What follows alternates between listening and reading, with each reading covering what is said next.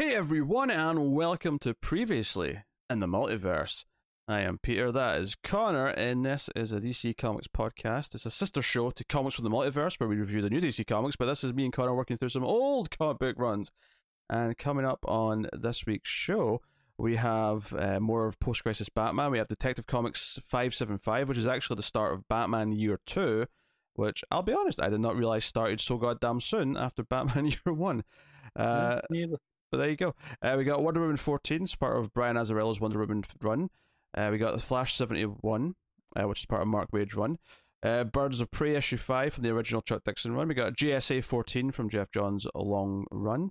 We got Shazam, The New Beginning issue 4, wrapping up that miniseries. And then Batgirl issue 11 from the Brian Q. Miller, Stephanie Brown Batgirl run. So that is what's coming up on this week's show.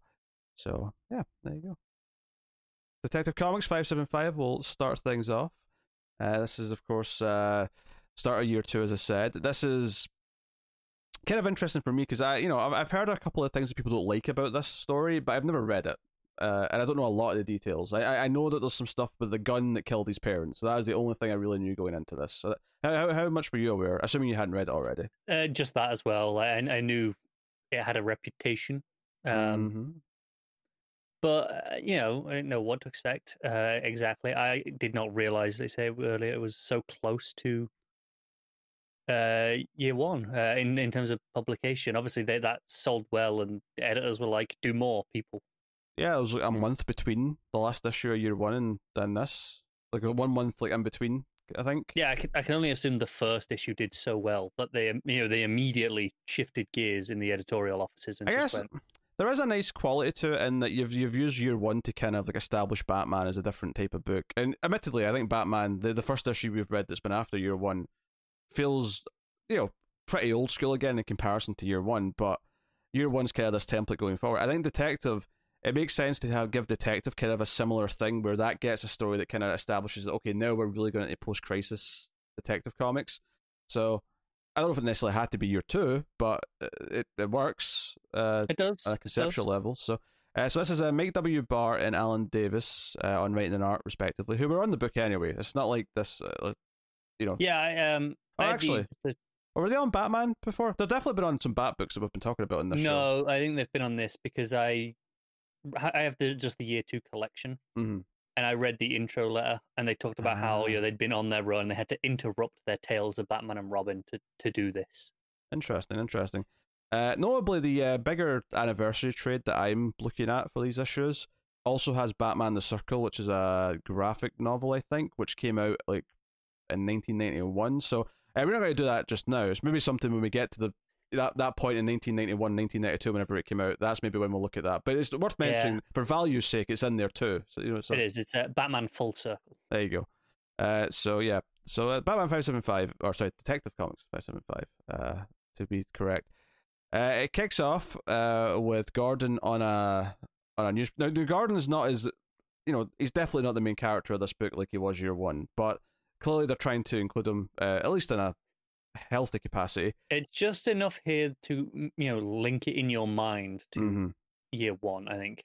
Yeah, and it's basically Gordon's on this talk show talking about what the current relationship between the police department and the Batman is, debating the Batman, and it introduces this idea of the Reaper, this vigilante who went around killing bad guys a few decades ago. It was like 20 years ago. And we get this like image on the screen. So it's actually, I like the little touch that says artist rendition because no one's actually ever gotten a photo of. So it's like artist rendition. He is dressed kind of like a Reaper, like a Grim Reaper almost. Yeah, big scythe. Yeah, although the scythe is more like a one that's coming out of his sleeve. It's not like a big stick with a scythe. A scythe hand. Yeah. So it just kind of sets these things up, and it brings up the idea that they've got the bat signal now. And she keeps getting it wrong. She keeps calling him Captain Gordon, and he's just been promoted to Commissioner. So they're just doing some, continuity stuff here, which is nice. Just establishing the timeline, like where this is and how the early days of Batman formed. I also really like the transition because there's some criminals sort of hearing this in the TV as they're robbing a place, and we see the bat signal in the sky when they mention it. And I like that the next panel is one of their flashlights hitting Batman's chest, and it looks kind of like the bat signal again. I like that transition. Really good. Really nice. I actually think the art in this is fantastic, this issue. It's pretty good. Honestly, the only thing going against it is that it's meant to be a follow up in some way to Year One, and it looks nothing like Year One. Yeah, no, I think if you disregard the comparison to Year One, yeah, I think this is the best outside of Year One. I think this is the best either of this, this or Batman has looked since we've started. No, I could see that. I like that moment especially. I think all the stuff with the signal's really good because you see it a lot because they end up turning out the lights and actually this whole fight sequence. I mean, fight sequence has been a bit generous, maybe, but yeah, it's Batman in the dark. We see all the sound effects and it's good. But I think what this does really smartly, though, given what the cliffhanger of this issue is, and given that we've already mentioned, we knew it was going to be about Batman and the gun that killed his parents. I think it's really neat that this fight scene does establish thematically that we're going to be talking about guns in this because because he says like, because they say, we've got guns at least, and he's like, well, if you're putting your faith in guns, you've already lost. So it sets up thematically quite early on what this book's going to be tackling. And also the last panel of that page after Batman jumps out the window, it's him swinging in towards the bat signal. That's a panel I've seen used without the dialogue. Sure. A lot. Yeah. It's I think it sticks out in my mind with the way the cape is, the way the rope below him is hooked. I can definitely remember seeing this particular image used quite a bit. Yeah, and then we're introduced to some new characters. I laughed at someone who's kind of a love interest for Bruce is called Rachel in this because my mind immediately started going, Rachel! Doesn't everyone's? It's bad enough in stuff that's not Batman, but I'll start doing it because someone's called Rachel. But in a Batman thing especially, come on. You can't help yourself. Yes, it's not that Rachel, of course, but I'm pretty sure that Rachel was invented for the movie. But pretty sure, yeah. But yeah, so... Leslie knows this young woman who's welcoming her father who's returning to town, this old man. I was getting Joe, I was almost thinking of here. He's a bit taller than this guy, but I was thinking of Hector Salamanca from Saul and Breaking Bad a little bit. I can see that. Especially at the bottom of the page where he intentionally looks a bit more menacing with a low angle. Yeah, I can see it. Yeah, maybe a cross between Hector Salamanca with the fireman from Twin Peaks. Oh, I was going to say mixed with the tall man from Phantasm, but okay, yeah. I could see your comparison to the face shape kind of went is kind of why I went mine, but yeah. So so Leslie's actually knows this woman. She's taking her for a dinner, which turns out to be with Bruce Wayne because they're basically trying to talk Bruce into giving money to her noble cause. Usual. But but it's established this old guy, right? Bruce is making people work overtime to build this building, and he's going to give the penthouse to Leslie, and she's like, "Well, that's too much, Bruce." But Bruce takes quite a liking to this young Rachel. He's all excited that she's got this noble because he's not really that interested at first. He's just kind of like fobbing her off, but when she starts talking about like understanding why evil exists in the world so she can fight it, it's like, oh. He gets a bit of a backboner, you might say. Yeah, and then she, she blue balls him a bit and goes, "Sorry, I'm off to be a nun. Didn't I mention that?" Yeah, because he asks her out to like the ballet, which again makes me think of Dark Knight, actually. Yeah, I can see it. But she's like, "Oh, sorry, I can't go." He's like, "Wait, is there someone else?" That's understandable. He's ready to accept that, and she's like, "No, I'm becoming a nun." It's like, oh, okay, fair enough, I guess. Yeah. Well.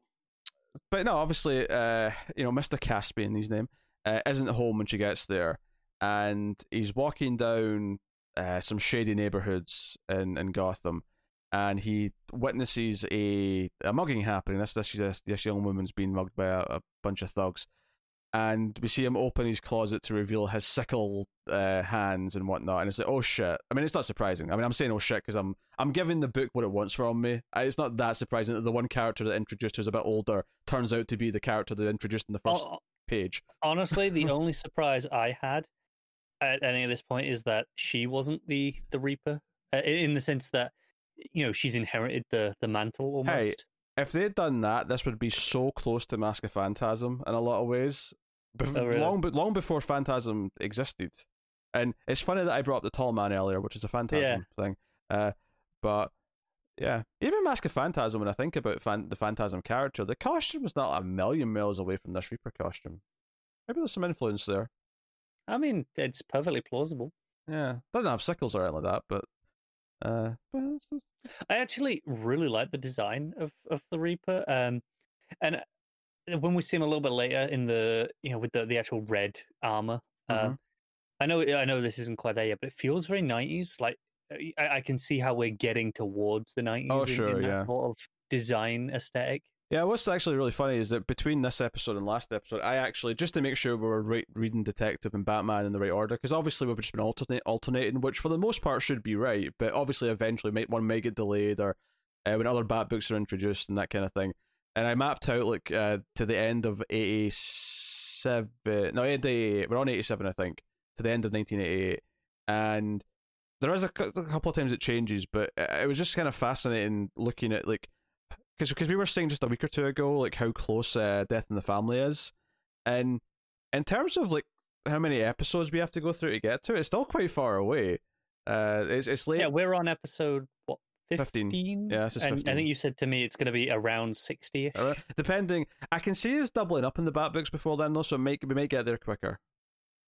Yeah, but if we kept the current pace, yeah, I think we'll probably double up just so we're doing one, or just so we're doing a month of Batman books per episode as opposed to half a month of Batman books. Mainly because by the time we get to the end of the following year, we're starting to sneak in like miniseries that were happening and things like that. So just keep us going at a pace. A little bit of a behind the scenes glimpse. Thanks to our new recording schedule that we have for this, it shouldn't be too difficult to actually kind of squeeze that Honestly, in. It's better for us to have an even number of books now, which is why I'm thinking we'll probably double up a bit earlier than we were going to.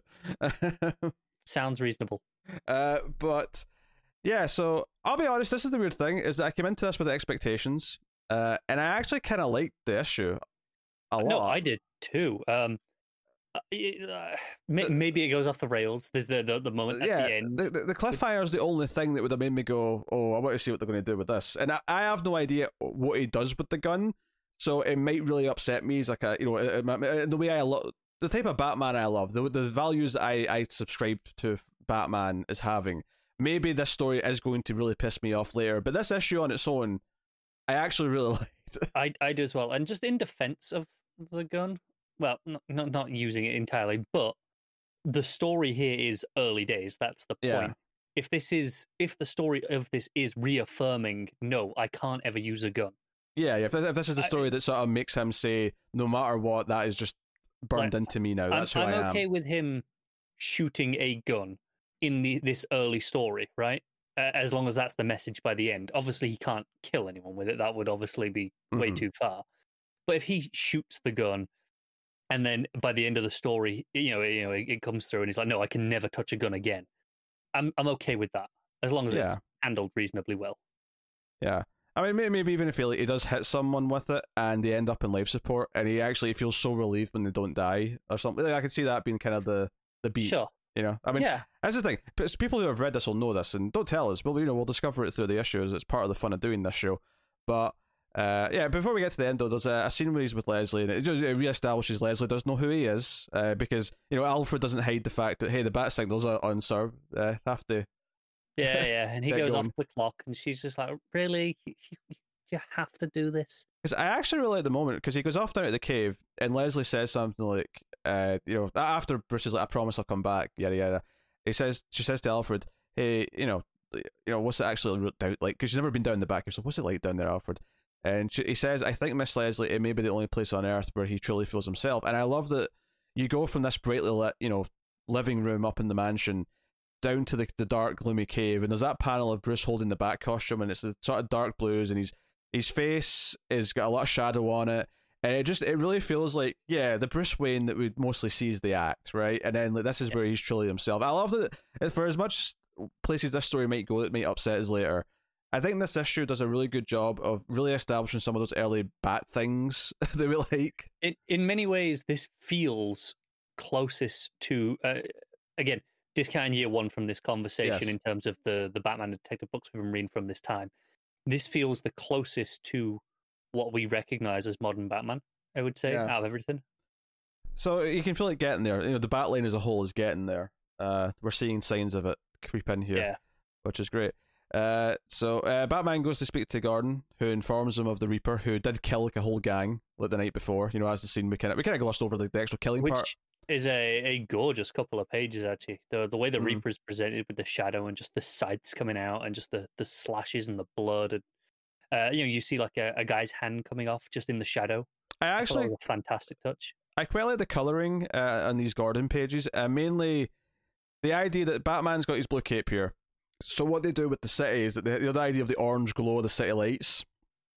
So the building and all the light coming through the windows are orange. So anyway, it's the sort of thing that movie posters were using for ages, was the blue and orange contrast. But it actually works really well here. There's a reason why Yeah. movie posters were doing it, because it works. There's only so many colors on the spectrum. When you find the combinations that work, you got to go with it. Yeah, works. nothing wrong with that. But of course, Reaper's out, attacking another. Batman figures out that, well, the place he sort of was patrolled before was a place that used to be nicer 20 years ago, but is now, kind of, full of crime and whatnot. So he predicts where Reaper's going to go. Reaper goes to attack, and Batman goes to fight him. But Reaper, revealing, pulling back his cloak, reveals that he's got thick leather red armor on underneath. And this is where it feels kind of proto 90s. It's not quite bulky enough, but you got the big shoulder pads, you got the spikes and the stuff coming off it. Like, yeah, it's starting to get towards that period. Yeah, so they have a big fight for a few pages. Batman gets slashed a number of times, and it's just proper. And then he gets shot. It ends with Reaper just firing bullets into him, and he does hit him a few times. Batman obviously escapes out of the sewer to escape certain death, but he crawls home. Alfred finds him bloody on the floor. Leslie's there when he wakes up, and he's like, "See, I made it back." little worse for wear, but I made it back. Yeah. But yeah, he pulls out. I mean, and there's a little snippet flashback of Bruce pocketing the gun, as a kid from the crime scene. Which, I mean, I guess the police would have just assumed the bad guy would have taken the gun with him, so that's why they never. I guess they did, yeah. Yeah, but I'm like, the police never Like, the police were corrupt as shit. They didn't care. True. But yeah, the cliffhanger is him pulling out the gun from under the portrait of his parents, saying, I have to fight them on their own terms. Yeah, I like in concept. Again, I'm not annoyed by this because this is him. He said no. He used everything he had, all his skill, all his strength, and it wasn't enough. Maybe guns are the only way that I can do this. Yeah, and him having that contemplation is a story worth telling, I think. Him failing first, I think, is really important. If he just sort of leapt to this for almost no reason, I'd have a big problem with it. Obviously, the point of this story by the end has to be that he's going to never do it again and swear off of it. But as of yet, I'm not pissed off. No, I think that is a story. Like I said, it's a story worth telling, and obviously they did tell it. This story has a reputation for not, for people hating it. So I'm kind of like semi-predicting that something's going to piss me off at some point. I just don't know what it is yet. Yeah, but on the other end of the spectrum, Emperor Joker had a reputation for being good. So that's something. Yes, and that was almost complete garbage, barring like one issue, but 1.5 issues maybe, to be generous. Yeah, so maybe we'll book the trend here too. Yeah, maybe. So that is Detective Comics 575. What are you giving it? I'm gonna give it an 8. Actually, I was thinking between the 7.5 and the 8, and I'm just about gonna give it to it. Yeah, I like it. It's obviously not as good as year one, but I think as a continuity follow up to sort of now, obviously, in my head, I've always kind of considered Long Halloween to be kind of year 2-esque, or maybe year 3 to fit it after this if we really want to sort of slot everything together. But this is honestly, I thought this was a fine issue. Good art, some good bat beats. Yeah, I'm kind of into it. I've used Bat Boner and Bat Beats both in the duration of this review. I'm proud of myself. So if I can make more bat puns as we go, and they're not really puns. They're just more, goofy Batman stuff that you can thank the '60s show for more than anything else. There's a bat everything basically. So yeah, I'll give it the 8 as well. As basically what I was saying there. Wonder Woman issue 14, are we on? Yeah, 14. Brian Azzarello writing with Tony Akins on the art, and we, everything basically falls on from that last issue. We have what turns out to be the because I don't think we knew this last issue, but the big naked dude that came out of the ice and the snow seems to be the firstborn, Zeus's firstborn. Yeah. Which one would have to assume, having read all the other gods worry about, this child of Zeus that's going to take the throne. I feel like this big dude who seems really pissed and angry, who's the firstborn, might be the one. Yeah. Yeah, I feel like they never predicted that it might be the one who actually is Hera's kid, because he references Hera being his mother at one point, and I feel like they were expected to be one of the bastard children, you know. Yeah, and I don't know how much do all the other gods know about this one. I'm not sure. I mean, his history is not known on Earth except from this one that guy who translated the text of who was it? There was like a witch or something. Yeah, I can't remember exactly. Some woman who died, but she had his story like tattooed all over her body, and yeah, he spent years translating it.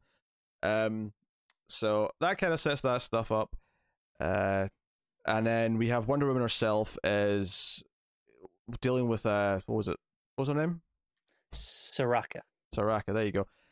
She is fighting all the blades, all that stuff from last issue. And she finally reveals her story, which is kind of like, it's kind of what you expect. It's Hera showing up and being pissed because this is being a jealous bitch and being like, nope, screw you. Yeah, she basically ages her mother in super speed, so that her mother just like dies in front of her, and disintegrates, and we see her like all breaking apart, and the kid too actually. But Zeus kind of intervenes and saves his child, which is how she kind of becomes what she is. But Wonder Woman's eventually able to say, hey, Hera's also kind of messed up, like, my life and my family and everyone I care about, and I've only got really kept her around because she might be able to reverse it. I might have a chance of bringing them back, so, maybe calm down a little bit and let's talk about this. Ultimately, though, she feels sympathetic upon hearing about this the kidnapped child, and that maybe they can save another victim of Hera and Zeus. And she's willing to like sort of basically offer, hey, our brother might be able to help. Who is it she brings up? Too many names. Which one was it? There's too many stupid god names. All right, I can't remember them all. There is a lot of names in this one. Who was it that she brings up this time? Have you got it there? I haven't found it yet. No. Da da da da da. It's right near the end, isn't it? Yeah, because she's looking for her through the wind. She's trying to listen to see if Hermes will like say anything out loud, and it means that he's either being quiet or he's not, or he's in like a realm beyond her reach. Yeah. But she tells Dad to go to New York to look for Milan. That's the one. Yes. I think this is one that's just for the run here, like Soraka, another one of these bastard childs. Yeah, that's fair. Because there is a scene in the middle before all this with the gods all debating, basically talking about how much of a threat Wonder Woman is. Ares is basically just giggling to himself because he thinks it's all bullshit and wanders off. Classic Ares. Yeah. So I have to admit, I did think the art was a little bit in the goofy side. See, Wonder Woman's walking away from Soraka and she's waving goodbye. Something about that, I feel like it was like from a different comic. It felt like a happy like kids comic for a second. Yeah, I think it's worth noting that there are a couple of different artists working on this. So Tony Akins does all the layouts, but Dan Green does finishes for pages 1 to 7 and 10 to 12, and then Rick Burchett does finishes on 8, 9, and 13 to 20, which does explain some of the different styles. All right, so it's a bit all over the place then. That's fair enough. That's fair enough. I blame DC Wiki for not giving me the right artist name. I mean, technically it gave you the right artist, it just didn't give you all of the artists. Yeah, and there was another scene with the firstborn, which was a story about the wolves and all that. Yeah, and then it's like, okay, I need a sign. The one who has my birthright will be revealed, because obviously at the minute he thinks his birthright is the throne. Yeah. Who's his throne? And then the sun rises, and he's like, of course, should have known it'd be that dick Apollo. Yeah. And the last couple of pages is basically our sort of stuff with the new gods, where Highfather is concerned. And Orion's like, we'll deal with it, it's fine. No, you don't understand, boy. I'm afraid. And it's basically, there's something's going to, end time, and it's on Earth. And that's kind of the cliffhanger. So it just brings them in. So it sets up that Orion's going to be coming to Earth to try and figure out what's going to end everything. Yeah. And I suspect it'll have something to do with the brat that's been kidnapped or something else adjacent. Probably, yeah. Would be my guess. It's a nice solid tease, though. And it's an interesting angle bringing in new gods when we're playing with the old gods so much in this book in particular. It'll be a nice contrast. Yeah, it's all right. I do think this issue is one of the weaker ones. I like it still. I think it's still low. Okay, let me phrase that. I like everything that's in it. I like all of the individual content. I just don't think it flows structurally as well as some of the other issues. I think the art is a bit hit or miss. I'm feeling the different, finishes here and there. Yeah, the art is a bit hit and miss. It's funny because I think there's some stuff in this that I like more than I've liked in a lot of the run. The New Gods tease obviously is one of them. I like the stuff with the Firstborn for the most part. I think the Firstborn is a lot easier to get into than a lot of the other gods stuff because it's one thing. It's so focused. Yeah. Whereas it's not just a crowd of 8 gods chatting shit. Yeah, when it comes to them at the pool again, like last issue, I was just like, are we doing this again? Like them all bickering. I don't really get a lot of value out of it. I do get the reason why you want at least one page of them in this issue because it kind of, I think it makes the Firstborn's realization that Apollo's the one who's got the throne. It makes that hit a little bit better because your mind immediately connects that, oh, this is the child, this is the one who's going to take the throne, this is or at least potentially it is. Going to try to, yeah. Yeah, because if they weren't in this issue, you may sort of remember it from last issue, but comics, especially since they're read monthly, right when they're coming out, your mind might not jump there quite as quickly. You might not quite get that point. Yeah, it's solid writing to kind of just have a little reminder there, even if it is in maybe a little bit of a clunky fashion. Yeah. Oh, honestly, the best thing to do might have been, as he says it, just like have like a silent panel of them at the pool, like sort of just to refresh your memory that way. I don't know if we needed a scene of them all having a debate about Wonder Woman again. No, that's quite possibly the case. Or maybe you cut the scene from the last issue and just do it all in this issue, and then you don't feel like you're repeating things. That's fair, because it was one of my least favorite thing in the last issue as well, if I remember correctly. Yeah. Wonder Woman and Soraka it's fine. I don't know. I appreciate that it isn't just Wonder Woman, punches her, and wins. It's no, she gets through to her by talking and doing Wonder Woman stuff. It's the sort of heroics I tend to associate with Superman and Wonder Woman specifically. I think with the actual, talking the enemies down. And worse, obviously, they tend to be amongst the most powerful heroes for that reason. I think it's nice to see that here. That it doesn't just resort to a big punch out. I mean, I can respect that because I like that too in theory. I just didn't really get a whole lot out of this one in particular for whatever reason. I felt just kind of disconnected from it. But I guess it's because we're doing a bit of a daisy chain thing here, where it's like, oh, she went and found this person. Like, oh well, I can't help you, but you can go find this person. And I'm sure there's going to be something at the end of the arc where all the people she's met along the way all show up as like a team, and that'll the usual, right? Yeah, and that'll be fine. But because I'm not really connecting to these characters in their own terms that much right now, so because of that, it's feeling a little bit underwhelming. So, hey, but at the same time, the Firstborn stuff and the New Gods tease is some of the better stuff that I've liked from this book. So I'll give it a nice solid 6. I'm gonna give it a 6.5, which is one of the most negative ones I've had. But I mean, overall, I still like the run a lot more than you. So, yeah. The Flash 71, Mark Waid writing, Greg LaRocque on the art, and this is the start of a multi-part story. I'm not sure how many issues. It feels like maybe a 2-parter from my take. Although before we talk about this issue itself, there was actually an 8-issue story with no cover in the trade that was here before this issue. So we read it with this one. You read it with this one.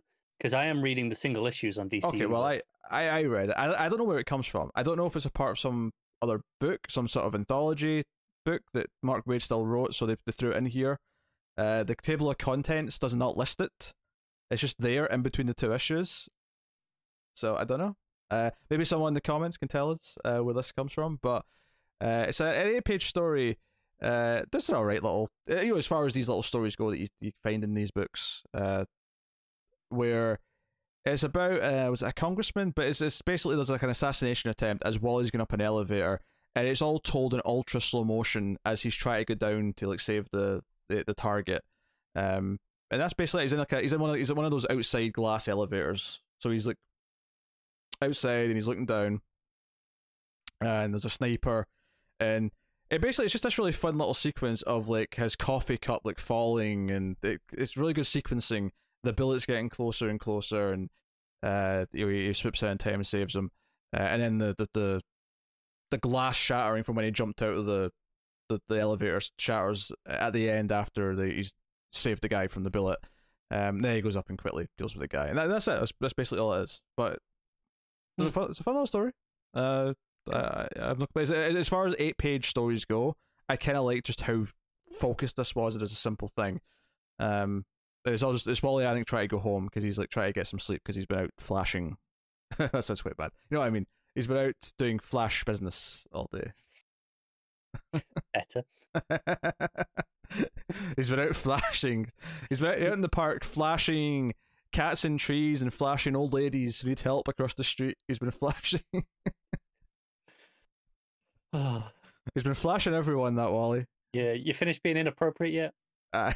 Okay. So you think it's like the actual issue 71. I just, it was in the book, so I read it. Just I might as well mention it.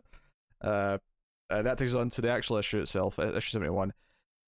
Which, honestly, there's a character. So it starts off with Wally in a bank, right? He's basically talking about how slow everything feels, especially for him waiting in lines, and everyone feels like it takes an eternity to be in in a line in the queue in the bank or wherever. Post office is another one.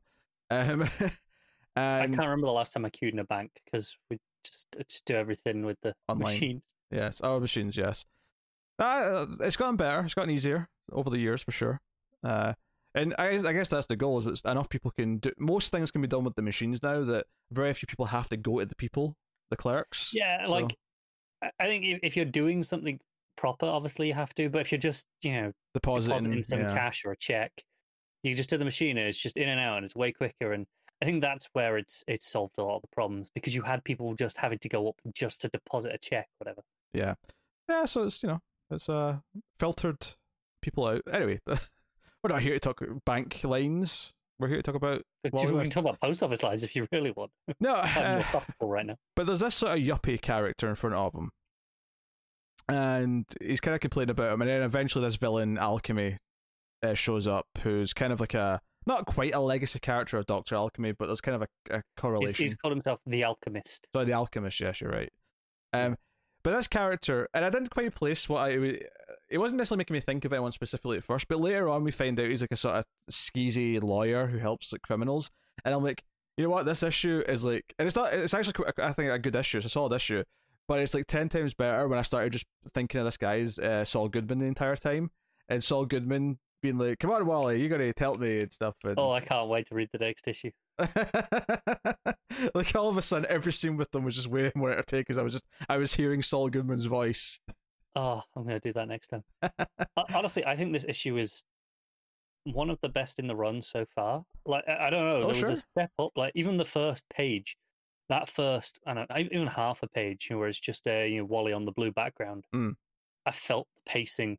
I felt everything just felt tight and like it just stepped up a gear. And even though I don't feel like anything really had changed, it was such a simple thing. Yeah, I think one of the things we've been saying since the year one story is the pacing and the art from LaRocque has been very on point at numerous times. Yeah, and I don't know if part of this is as well as coming off that, let's be honest, crossover. Relatively weak 4-part crossover. And, it's been a month or whatever since I read a proper issue of Flash. And then coming onto this, it's like, oh, this is what it's supposed to be. Yeah, it feels like we're back to the main thing. Because we had year one, we had the weird, like, Aquaman, which was fine. It was like a goofy little story. And then we had like a proper, like, 2-3 part with Abracadabra. And, this feels like we're back to the main run. And, I agree. There's a confidence to this where we're bringing back in the ongoing relationship with Linda, which, he's established a little bit, Wade, but we've not delved into it too much. Yeah. And this issue kind of really sets up a proper ultimatum. Even just the very first panel where it's Wally just stood there on the blue background with the title, Nowhere Fast next to it. Mm-hmm. It just felt confident. Yeah, no, I agree. There's a confidence to it. The Alchemist shows up and he's got the Philosopher's Stone. For the Americans, the Sorcerer's Stone, just to... Yes, that's very good. I'll allow it. You won't catch me making a lot of Harry Potter references, but I saw an opportunity. I took it. So just you wait. He's gonna have to talk Star Wars references soon. Oddly, the Star Wars reference that comes up, and it's not in this one, it's in Birds of Prey, but Yeah. the Star Wars reference that comes up is actually very Midichlorians, which is interesting because it's before Phantom Menace came out. Well, we'll get to it. We'll get. I'll give this discussion in Birds of Prey. Yeah, have it in Birds of Prey. So yeah, a bit of a fight. You can't quite get to him, and it establishes here for anyone who doesn't know. And to be fair, I don't think I did, or at least I didn't remember it. The Philosopher's Stone in the context of the DC universe is that it can transmute anything, kind of like how Firestorm can. And Wally even mentions at one point, like, why is he even trying to rob a bank? He can literally just take a lamppost and turn it into like solid gold if he wanted to. Like, why do this? And then he's like, oh, it's more of a mob pit. That scumbag who was in front of me.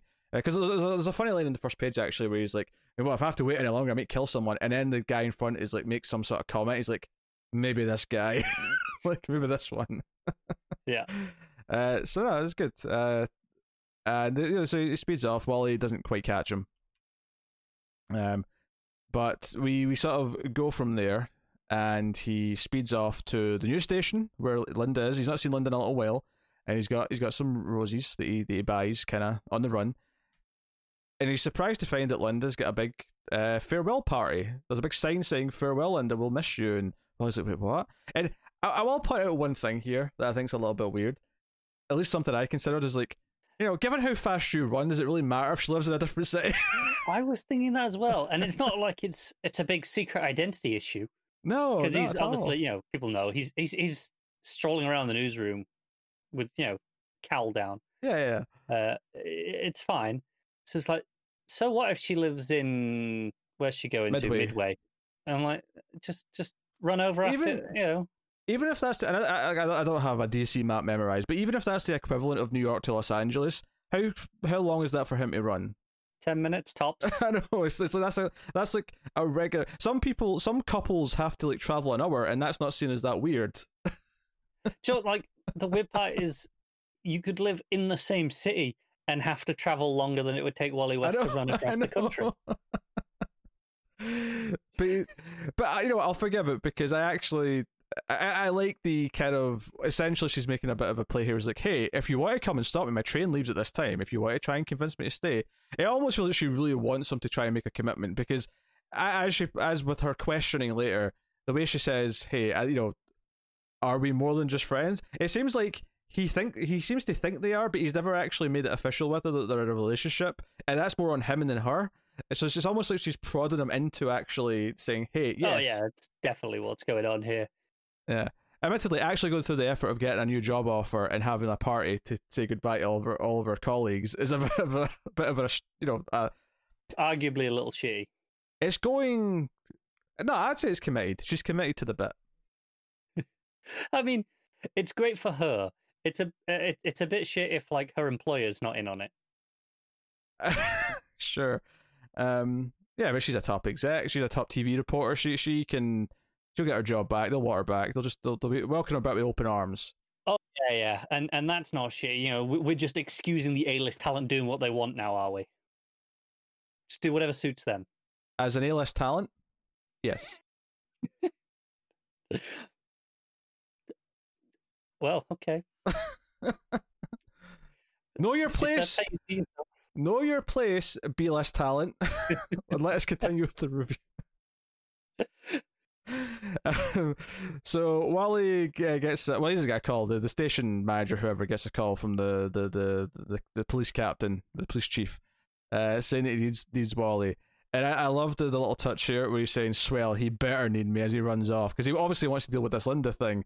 And you've got the ice sort of speech bubble, the idea of it being cold, it's like he's speaking with cold text.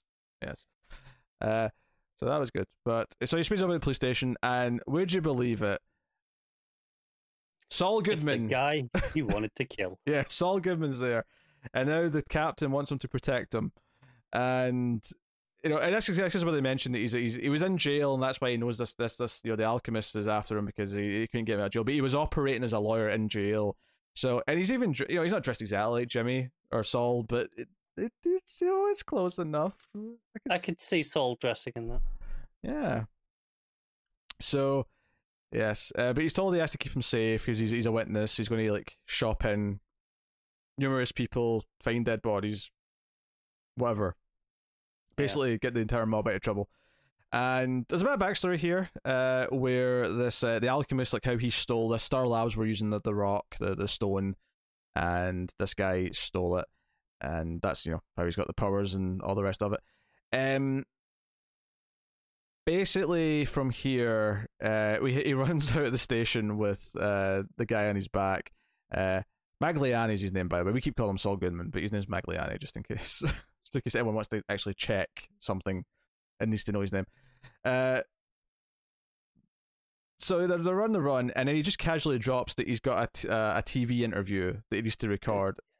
Talk show thing at noon. Yeah. He's like, oh, I guess we're doing that then. And he's like, do you think that's safe? And he's like, it's not live. By the time it airs on TV, it'll be days old, and like you won't know where I am. And of course, immediately as soon as they get there, the stage manager's like, okay, we're live in 10. Yeah. And would you believe it? I will say though, on the way there, I did like a lot of the art. Like when they speed past the woman in the green skirt, and it's almost like the Marilyn Monroe kind of thing. Yeah, it blows up just from the speed of his wind trails. Yeah. There's some fun art in there. I will say that, I mean, speaking of ladies though, there's the one woman on the beach in the ridiculously over the top skimpy bikini. Maybe a little bit of the the pandering. I'm pretty sure that's just Starfire's New 52 outfit. It's almost like they got it's almost like her hair as well. They just recolored a little bit. They did. They just saw LaRock's hair and went, that'll do. No, I actually felt that here as well. It felt like just an excuse to draw it on that page, and then the woman on the next page isn't as bad with the dress. Yeah, it doesn't feel overly sexualized. It just feels like a fun little callback to a classic. It does movie moment. Yeah, it doesn't feel that bad. It's just that first page of this where it's a bit just kind of there. Yeah, and would you believe it? Barely seconds into the interview, the alchemist shows up, and Wally's darting about, and he kind of internally thinks to himself that, well, luckily he can't transmute living people, and the alchemist did it once, and it took years of practice, and it took a lot out of him, and it wasn't this easy thing. So, hopefully this guy's only had it for a little bit of time. He won't be able to do that, which leads to a cliffhanger, of course, which he does transmute Wally into solid gold. So the final page is this full page spread of Wally, just a gold statue, which is a fun little cliffhanger. I actually like how it goes into it. I love the last panel on the page before, where it's just two people in the TV studio holding their hands up to their eyes because of the blinding light. Blinded by the light. Yeah. I thought it built up to the final page really well. So yeah, no, it was really good. I think some of the action is weirdly some of the weakest parts of the art from LaRock. Occasionally looks a little bit messy. There's just too much going on. Yeah, I feel like it's because I almost wonder if there's just not a really good defined sense of what the action's supposed to be. So it's just kind of like do some tornado arms and stuff. That'll be fine. It could be it. But all the pacing in this issue is particularly fantastic. No, I agree. I think Wally's character's been nailed down a little bit more. Him being annoyed in the line at the start, his interactions with the skeezy lawyer, like everything about it feels a bit like, even though he's still cracking jokes in his head about wanting to kill someone, it never comes off as mean like he has done a couple of issues before. Yeah, there's a full page kind of in the middle that's the origin of the Philosopher's Stone, which was a little bit wordy. But I really love the layout design where it's all kind of the panel layout of it is inside a version of the Philosopher's Stone, and it's a nice portrayal, at least, even if it is a bit overly wordy for that page. Yeah, that's fair. All right, then, what are you giving Flash 71? I think I'm going to give it an 8.5. It's real solid. Yeah, I agree with that. It's boring to just agree with your score, but that's kind of where I landed. Sometimes it's the right score. Yes. So yeah, you go. Birds of Prey, issue 5, Chuck Dixon writing with Greg Land on the art. After the cliffhanger, of course, of the Machakahata Lake monster. Makachitahu. There's too many syllables, damn it. Yeah. What have we done anyway? I do like that Babs actually cracks a little joke about it as well when she's like saying it wrong. Yeah. So I enjoyed the last issue quite a bit, and this obviously we get a couple of fun pages to start with Dinah diving away from this sea monster, and the Gary, the hapless guy who was all sort of like nervous around her before, sort of comes out with the old man with a shotgun, and she gives him a kiss on the cheek, and he's like, whoa, and it's like the best day of his life. So really fun stuff though. She wakes up Babs by saying, hey, there's a goddamn monster here, help me now. And we also see the Ravens, who very bizarrely, when they come up from the water, find a volcano instead of the hotel and the lake house and whatnot. Yeah, it's unusual. It's very unusual. They're not expected to go that route, and maybe suggest that the monster may actually be real and came from wherever they've now went to, was my first thought. Yeah, that's what I did too. And then we cut back to the other subplot we've got going here, which is the over the top guy from the Pentagon who's determined to find this hacker. Who they're really making us think it's Babs throughout this issue. Because they track the location to like Gotham Bloodhaven or yes, the Gotham Bloodhaven corridor is what they used.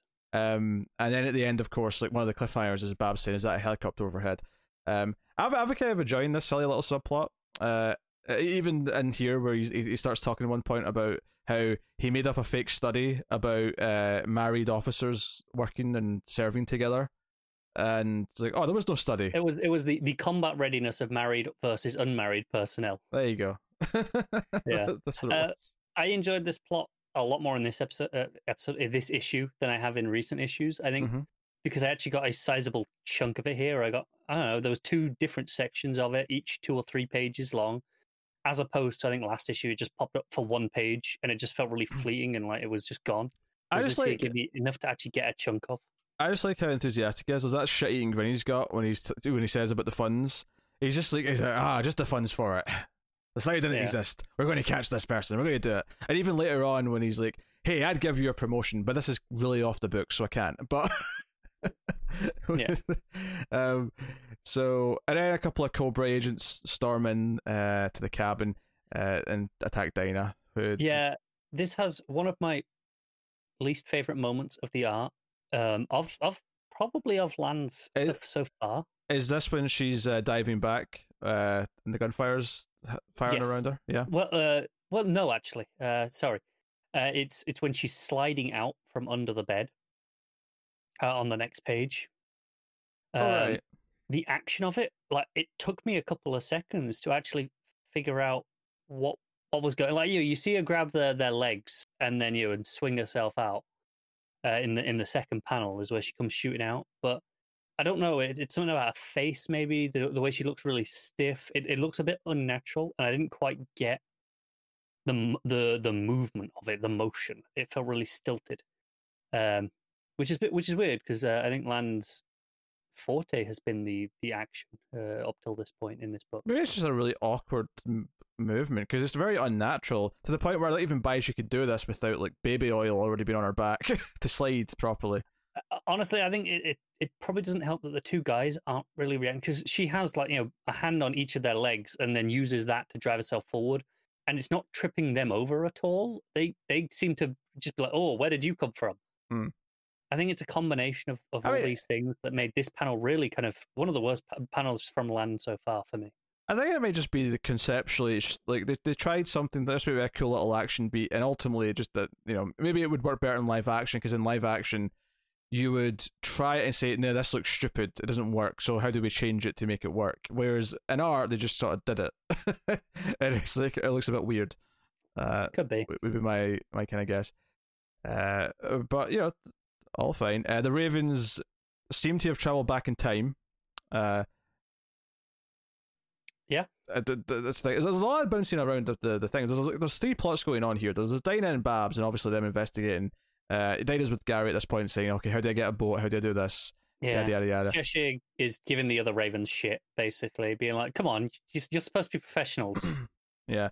I think get it out of yourselves. The issue felt very energetic to me because it was bouncing around these 3 really well-defined plots. It felt like, the helicopter's getting close to Babs, whilst Dinah's going, scuba diving in the lake and looking for stuff. It was really well paced in that regard, yeah. Because each thing, it was rarely just one page. It was usually a couple of pages, or they transitioned really neatly if it was just a short page. And all these things that kind of added up to feeling like it had a flow that sometimes that this book hasn't necessarily had, for me at least. Yeah, everything felt like it was sort of ramping up and coalescing, even though the actual plots themselves haven't combined yet. So yeah, Dinah goes out to the boat, goes down, finds the satellite, and Babs is sort of looking into it. Dinah's like texting on her underwater tablet or whatever it is. Yeah, it's not a tablet. It's not just a screen. It has got buttons there. Yeah. What's funny to me about this though is that she's writing like fairly lengthy sentences underwater, and all I could think was like, surely you'd want to type as quickly and as succinctly as you possibly could, not these long proper. No, I agree. Yeah. It basically functionally treats them as narration boxes, and that's a problem in that it gives us still just Dinah's full voice, right? Like the first box is fine. If I read it here, it just says found what they were diving for. That works fine. Yeah. But then the next one looks like a machine or something.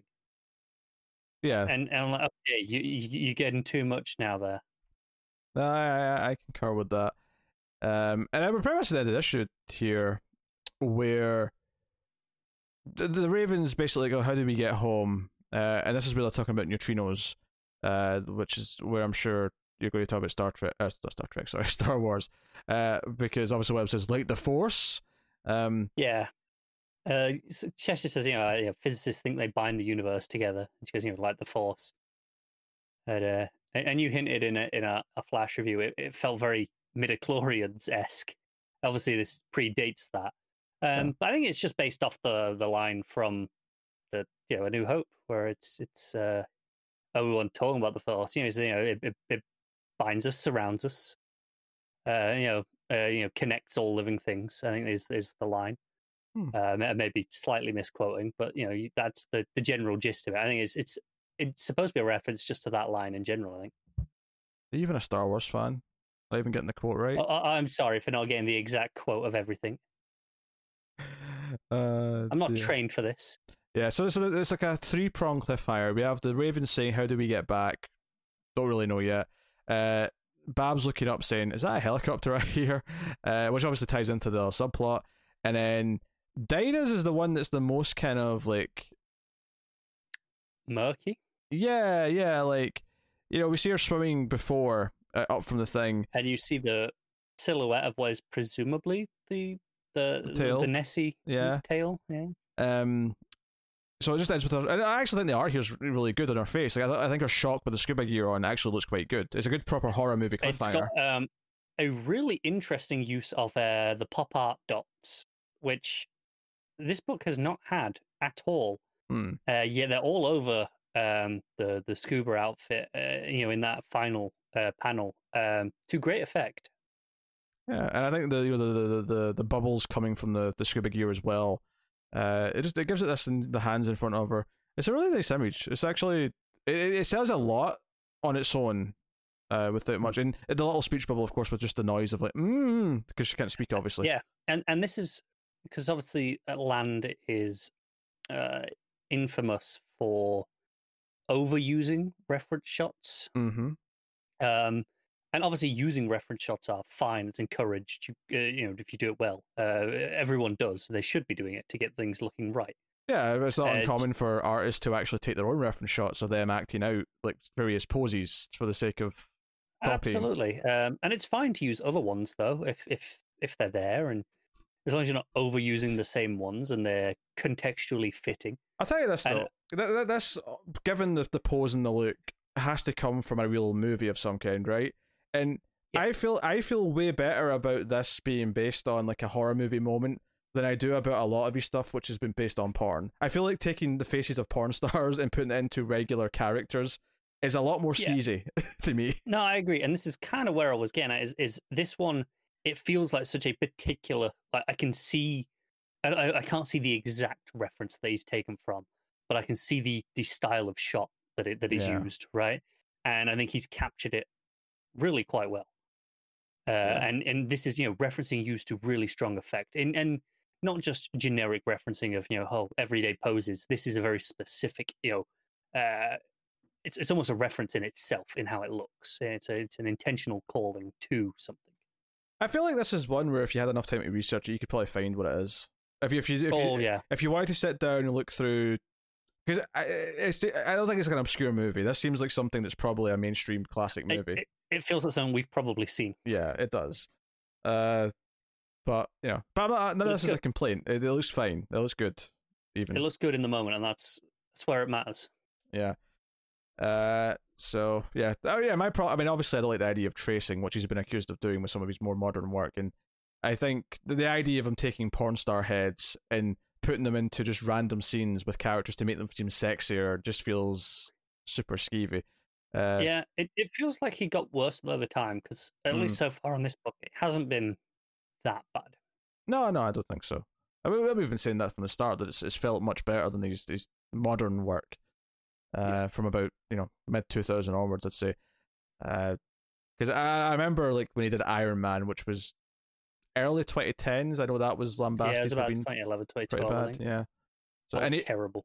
And he already had a reputation by then, so I assume it was during the 2000s that he transitioned with his reputation. So hey ho, I thought it was a solid issue though. Moved everything forward. I liked all the plots simultaneously. It makes you feel there's a lot going on, and you feel like they're all going to. I mean, I don't know if the helicopter stuff with Babs is going to necessarily link into the other ones, but it's definitely going to be an interesting problem if it keeps her busy whilst Diana needs her help. What's interesting about that is we've been assuming the whole time that the hacker isn't Babs, but her pen pal. I think it's interesting that if that is still the case, that the pen pal is closer than we had assumed. Yeah, or he's just doing a really good job of tricking them into thinking this is where he is. Like he's sending them to Babs. That's a possibility. Setting her up, yeah. Yeah. Very possible, very possible. All right, what are you giving this issue then? I'm going to give this a solid 8, I think. It's a really strong 8, not quite the 8.5. It's just missing something, I think, to boost it up a little bit, whereas it's really solid. Pacing's really all there. It's just, and all the cliffhangers are good, but none of them are spectacular on their own. This is kind of like, it feels like a perfect example to me of why I like serialized comics. Is basically just, and maybe it's a bit of an insult. Some people don't like it can be compared to other media, but it just feels like a good TV show. I feel like I got a nice episode of something that I care about with characters that are going through things, and everything feels like it's got momentum and building to something else. So I'll also give it the 8, but mainly just through some of those nitpicks and the art, and that's basically it at this point. JSA issue 14, Jeff Johns and David Goyer writing with Steven Sadowski on the art. And we left off in the cliffhanger. We're in this, fake Hawk and Dove world that Hawks built, or Extants built, I should maybe say, to be more precise, accurate with these things. And it's an okay issue. I think I always remembered out of this first book, this arc at the end, this book being kind of my least favorite. But a bit more sort of wishy-washy. Because I think the last issue, it was maybe one of the not like a super bad issue or a super low rating, but it was definitely one of the lower ratings that we've given a GSA book. And I feel like this issue kind of continues that. There's some fun stuff. Comic books love to pull we're in the fake world that's been made just for this storyline kind of thing. Hell, we're doing it right now with Death Metal, right? We're in like a weird version of Earth just for the story. Oh, sure, yeah. And I'm enjoying that. I thought you were going to complain about the inside the Fate world then for a moment. Oh no! That's been established before this. That's more of a sort of consistent sort of safe haven they can go to that's been set up earlier in the run. So yeah, and there's with Fate and the others, the ones who were perceived to have died, Fate actually brought into the amulet, and they're in there kind of regrouping, doing whatever. The others are out fighting the Hawk and Dove Knights, and try to figure out what to do. And they kind of like, they occasionally, like, one of them has the Fate amulet, and there's certain points where they can hear something or they feel something coming from the amulet. Notably when Fate goes to speak to Mordru for advice, because Mordru may actually know how to fight this. Because remember, they've got him trapped in there. That's from the second or first arc that we had. I think the first arc in the Tower of Fate. And there's a moment where he starts maniacally laughing at the end, and like the ones on the outside are like, "Do you hear laughing?" Yeah. I was laughing somewhere as they're going to find the Mobius chair. And they pull this switcheroo where the ones inside the amulet actually switch places with the ones outside the amulet, and this sort of like freaks Extant out a little bit. The advice that Mordred gives is basically just, find Dove. Dove's in here somewhere, and that she'll be able to kind of like bring him back down in some capacity. It's solid theory. Yeah. Also whispers to him, what was it? The Clockwork Man is the key or something like that. Yeah, meaning Owlman. Yeah. Really specific way of phrasing it though. It is. Yeah, they established that Owlman actually kept a sliver of the Warlagog. The Warlagog, yes. Oh, I'm impressing myself there. Yeah, he kept a sliver of it, so it's not actually complete what Extant has, which means there's the potential for blind spots. There's a flaw, yeah. There's a kink in the system they can exploit, possibly. So, I mean, if I have a complaint in terms of just storytelling, when the switch itself happens, I feel like there's maybe could have been something better in the art to show that they swapped places in a really sort of visual way, because I didn't really get it until, like, I think Stan says, "Where have the others gone?" And it took me, a few panels to really get what had just happened, and I felt like it could have been probably clearer. Yeah, okay, I'm with you. It doesn't play it as a big moment or anything like that. It's just one panel it's this lot, the next panel it's the others. And if anything, I just thought that they just kind of came out of the amulet, but then I was like, no, the others are inside the amulet now. So what exactly is going on? It was, I don't know, it was just a little bit weird. It's quite towards the end of the issue, though, admittedly. The cliffhanger is obviously they find this cell with Dove in it, and she breaks 3 of her chains, full page spread, in full costume now, and yeah, it's quite a good moment, I think, this ending. Yeah, it's a decent moment. I think it's especially it works well because Dove is she's peace, personified essentially, and the idea that this world is all chaos, right? And that's why it's constantly all the fighting and all the knights. Having Dove remember who she is, or at least this version of her, kind of becoming herself again. It's okay. The key to establishing peace again just kind of woke up. Yeah, I think the art plays as a really good moment as well. I think it's an example, one of this being a trope in comics of doing the made up world just for the story, and then the other problem I think is that it was just like the cliffhanger was that it existed last issue, and we have to kind of rush through the beats because we only have one more issue left of this arc, and I mentioned Death Metal. I mean, just recently, in this very show we did Emperor Joker, which again was this made up version of Metropolis with all these different rules and characters in different places and stuff.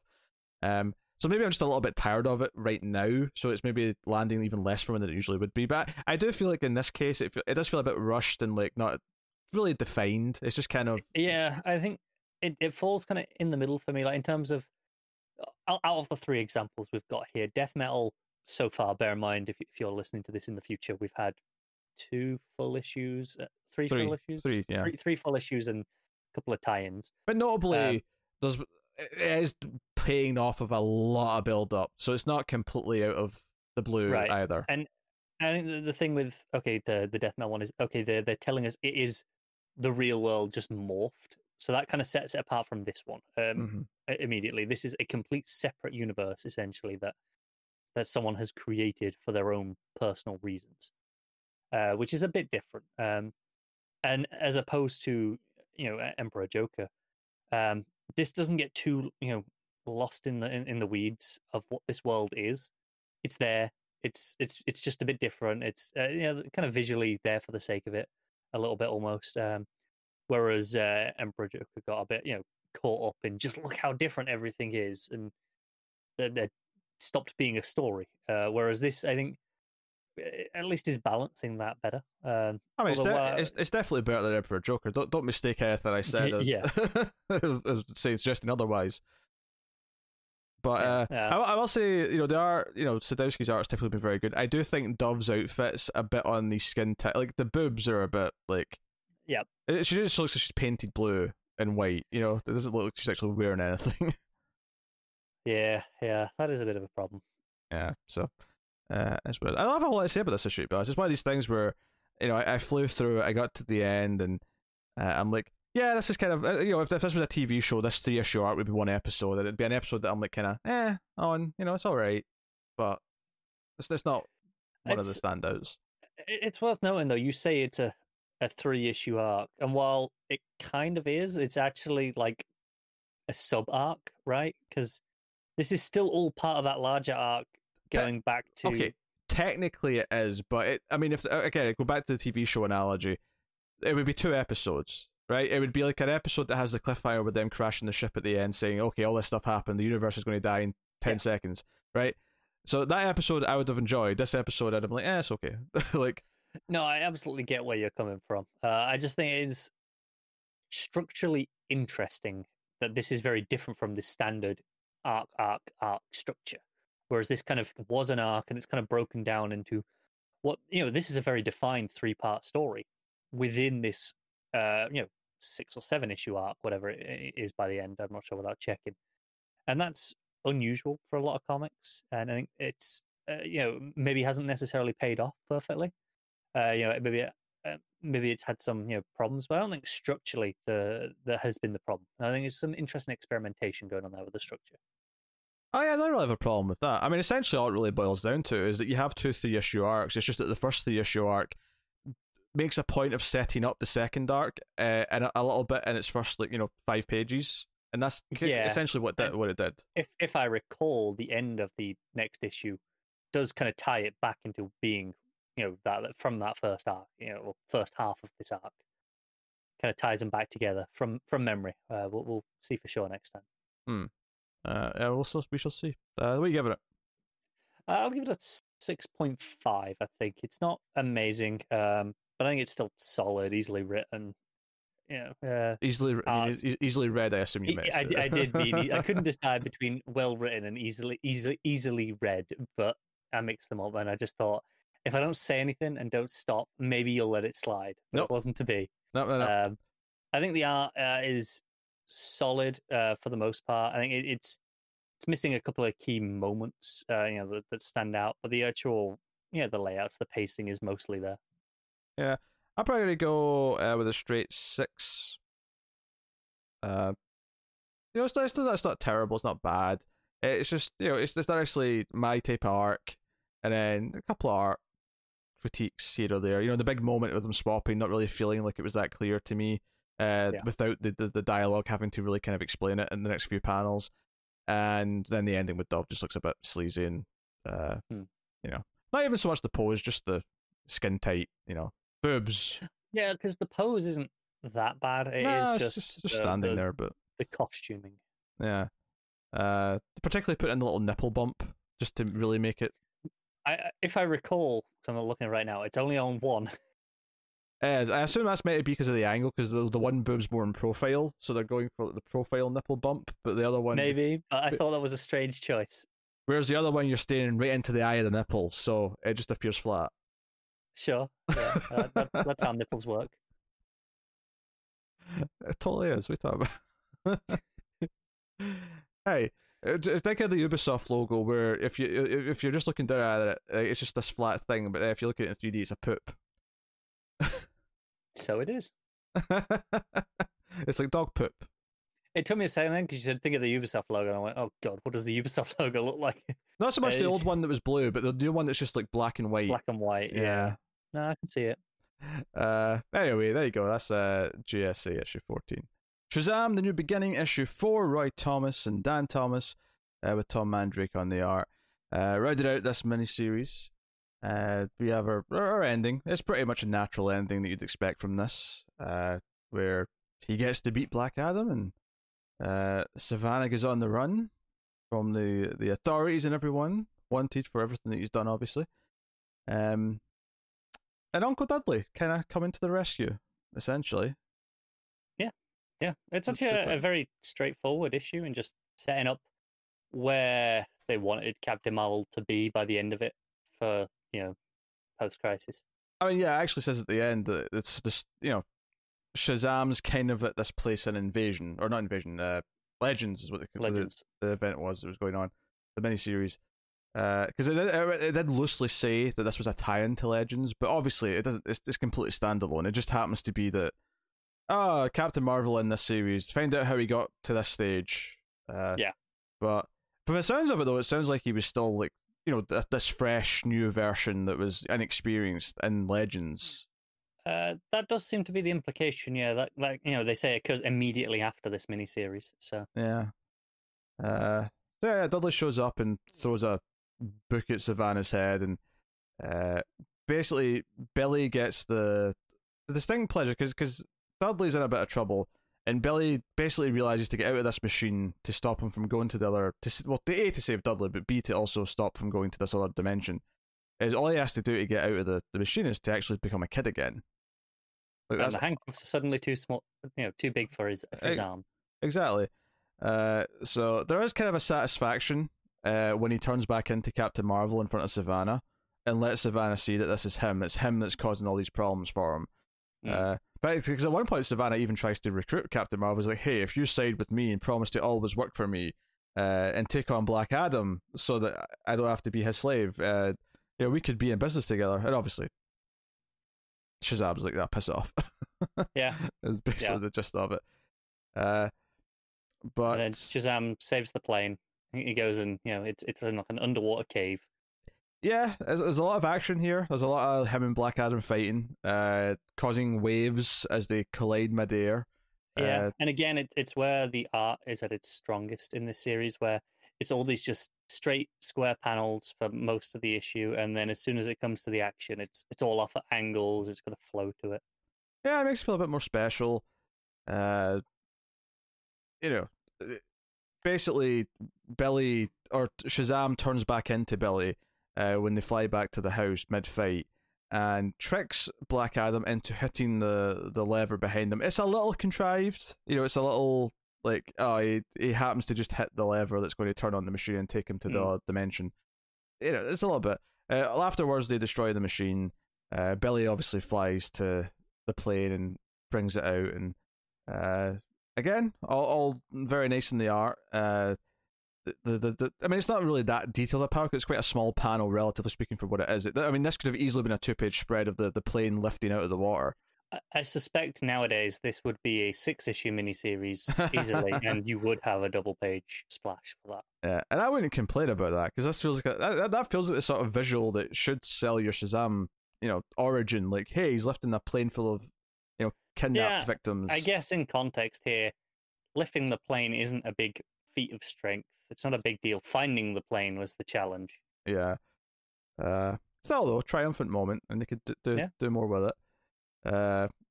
But bizarrely, Billy gets a job at the TV station he went to briefly. After we complained about it, I think it was last issue, where it felt really weird and jarring. And it was issue 2. It wasn't the last issue. Issue 2? Yeah. Okay. I guess it's set up for this, but yeah, it still feels weird. I wonder if this is where he is in the Legends series, and there's stuff of that in there, and maybe if you were already reading Legends, this kind of felt more natural because it was like, hey, look, this is how he got to there. Well, it definitely is because it ties into the Godfrey stuff. Yeah, because I mean, we actually saw some of that in one of the Bat books because this happens to be running alongside it. So clearly, Godfrey's whole thing with Legends is the stuff that's tying it in remotely. So maybe the whole TV station stuff is the one thing that was shoehorned in to tie it into what was going on elsewhere. Obviously, we felt it in issue 2, whatever that was. I don't think it's bad here. It's actually okay here. It's because it's the ending. It's because it's like an epilogue. This is where he is now. Yeah, so it works fine here. And ultimately, if that's the one tie-in symptom, that I mean, it's better than a lot of modern books when it comes to tie-ins. Yeah, because I had a moment when I got to Godfrey, I was like, wait a minute, I feel like we've seen him recently, and then I realised what it was. Oh, that was also a Legends tie-in, that's why. Yeah. Interesting. They also tease Savannah and Mr. Mind. It's not really Mr. Mind, but it's kind of pointing at it. It's definitely like a visual cue of saying, hey, this is where this is going to go. In some capacity. So, yeah, it plays with some familiar beats, and Black Adam's not dead or anything like that. He's just back in his bottle, essentially, back in his own dimension. It's a pretty straightforward issue. It's probably the most straightforward of all the issues. It's one of the better paced ones, though, I would say, because it is just straight through and then an epilogue. It's not like, trying to fit in like 3 different plots at once. Yeah, I think that's fair. It's probably the least interesting issue because like nothing about it's that surprising. It's just kind of straight, but the fighting is good. I don't know if it's as good as the first fight that Black Adam Shazam had, though. I feel like that first fight was really good. I agree. I think that was a bit better. It was more of a showcase, right?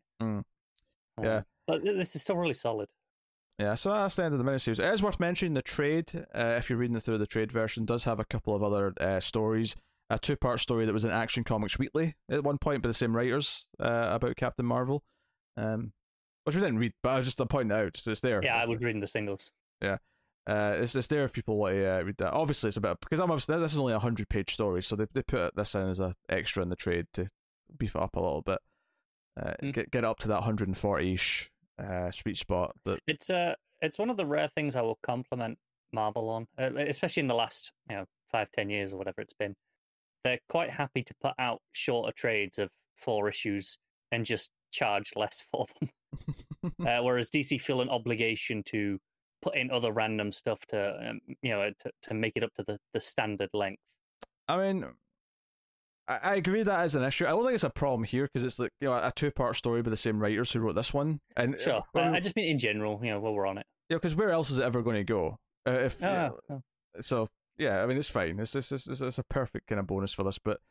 Yeah, I mean, I enjoyed the miniseries. It definitely had a lot. It feels of its era. It feels of its time in the late 80s, but it's not. It was pretty good though. It's pretty solid. It didn't have much to surprise us. It was pretty much the origin we expected. A couple of little bits that are different, but it's impressive just how much his origin has more or less stayed the same over the years. Yeah, I think this holds up as a very readable story. It does take a little bit longer to read, maybe a little bit more wordy than you're used to with a modern comic, but it's not too bad. Yeah. No. Yeah. How are we giving this issue? I'm going to give it just a straight 7. It's pretty good. Yeah, I'll agree with a 7. There you go. Batgirl issue 11. Brian Q. Miller, writing with Lee Garbett and Pierre Perez on the art. So this is the next part in the drowning, the rain, the flood. That's what it's called. I was like, what's the actual word? What's the actual word they use? I was like, it's not drowning, it's not rain. You're like, you knew it's something's water. Flood. So we start off with Babs in this sort of dreamlike world. She's married to Dick. She's got kids, but her narration immediately is like, something's not right. Like I feel a bit weird about this. That something's not quite going. Something's not in the up and up. Something's off. Yeah, some nice art kind of beats here. Just like okay, the robins sat outside on the branch. Just there's it's there, it's right there. My favorite touch in this whole dream sequence is that they've got the Power Rangers color coding rules. Damien's in green, Red Robin Tim is in red, Dick's in a blue shirt, Babs is in a sort of pinky purpley shirt, right? It's more purple in what she's wearing when she wakes up in. Yeah. And the apron's purple, but it's the actual shirt is quite pink. I think the idea that though is that she wakes up in purple, but then gets less Batgirl into this like home life of like and there's even the crack that Damien makes about the turkey being a bird of prey. Yeah. And again, it's just she's like it's not, and it's like it's obviously her brain just trying to give her clues. Yeah. There's like that moment where she sort of realizes she sort of sees Steph like through the window, or like, and it's like Steph like running in the rain trying to. And we should point out she is walking here. Oh, she's walking around. Yeah, she's. So we know it's not real. We know that there's more to this. Right. There's no attempt at fooling us whatsoever, which I appreciate because sometimes these do, and obviously we always know very quickly that's what this is, and sometimes the book can go too long without making it. When it gets to a point where it goes, aha, see, it's not real, and we're like, we knew this 12 pages ago. Yeah. I mean, she feels a bit old. She immediately knows something's up, and it does this sort of the killing joke kind of. It makes sense if this is her psyche that's something that's around in there. I like that it doesn't dwell on it too much. It's just a little nice end to the scene to give the little jolt of like what's going on. And then we're with Calculator, and he's talking about what he's like. I was just going to kill her, but like I might as well go in and see what secret she's got because she's connected to so many heroes and all this stuff that she's done. Meanwhile, Stephanie is on the run from Man-Bat and also Catwoman, who ends up grappling her up into the they're like a the shipping docks with all the big containers and all that. And again, like the narration that Miller gives, both Steph and Babs, and obviously here's particularly Steph, is just so good. It's just one of my favorite things about it is just her inner voice, and she's like, "I'm screwed." Someone famous said that. I'm sure someone did at some point. Someone famous had to have said that at some point. She's probably right. Yeah, no. And she takes down Catwoman, but then Huntress shows up. He's like, "Oh shit!" Huntress is like, she kills people. This is a bad start. So super fun, and we end up with this kind of, struggled first time kind of alliance, because Wendy ends up sort of performing the role of Oracle, because she starts talking to Steph over the comms. And it's like, hey, I can try and help you. And Steph feels all awkward because she calls her dad an asshole, or what was it? Jackass. Jackass was the exact phrase. And it's okay, he is a jackass, but it still feels kind of awkward. She's like, sorry about the jackass. Like, it keeps coming back up for like the next 3 or 4 pages. Yeah, I did particularly enjoy how she gets away from Huntress though. She like dives down a drain and throws some bat bombs behind her, and you see Huntress going flying. I thought the art here was quite good, particularly the sequencing of the action.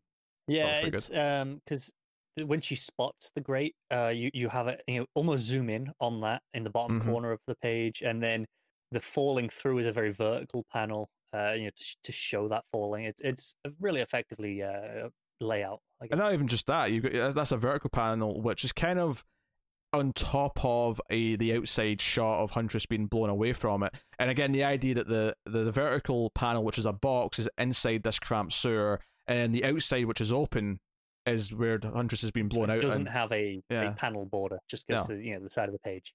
Yeah, so really smart layouts, I think, throughout the action here. Really good stuff. Yeah, definitely.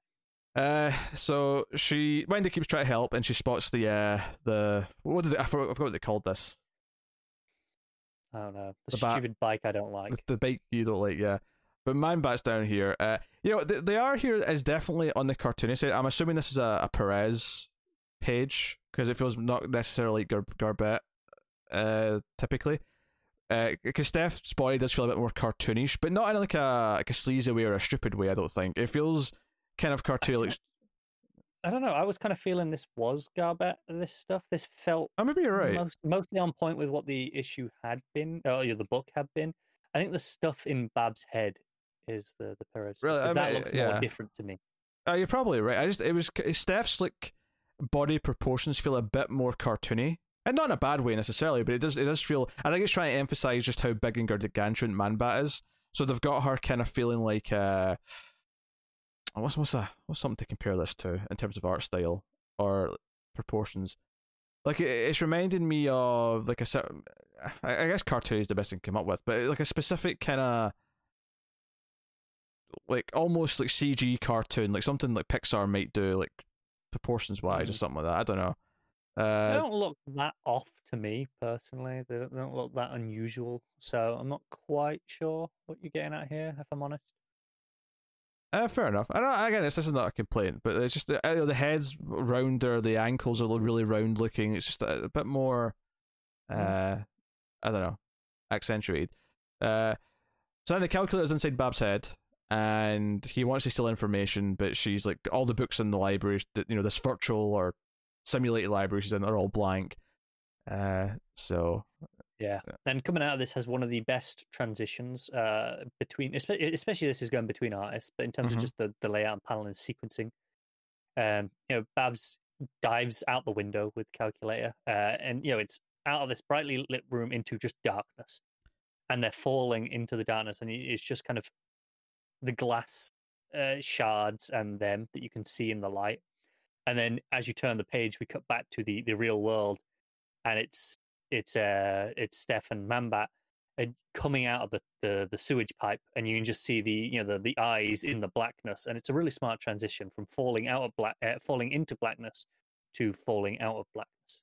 No, really smart. I also like there's a little gag at the start of the previous scene where the calculator can hear Bab's narration, and he says that you think too loudly. So yeah, I've been told I have that problem. It's kind of a running theme that they've been playing jokes with, but obviously in this case it's literal because he's actually in her head.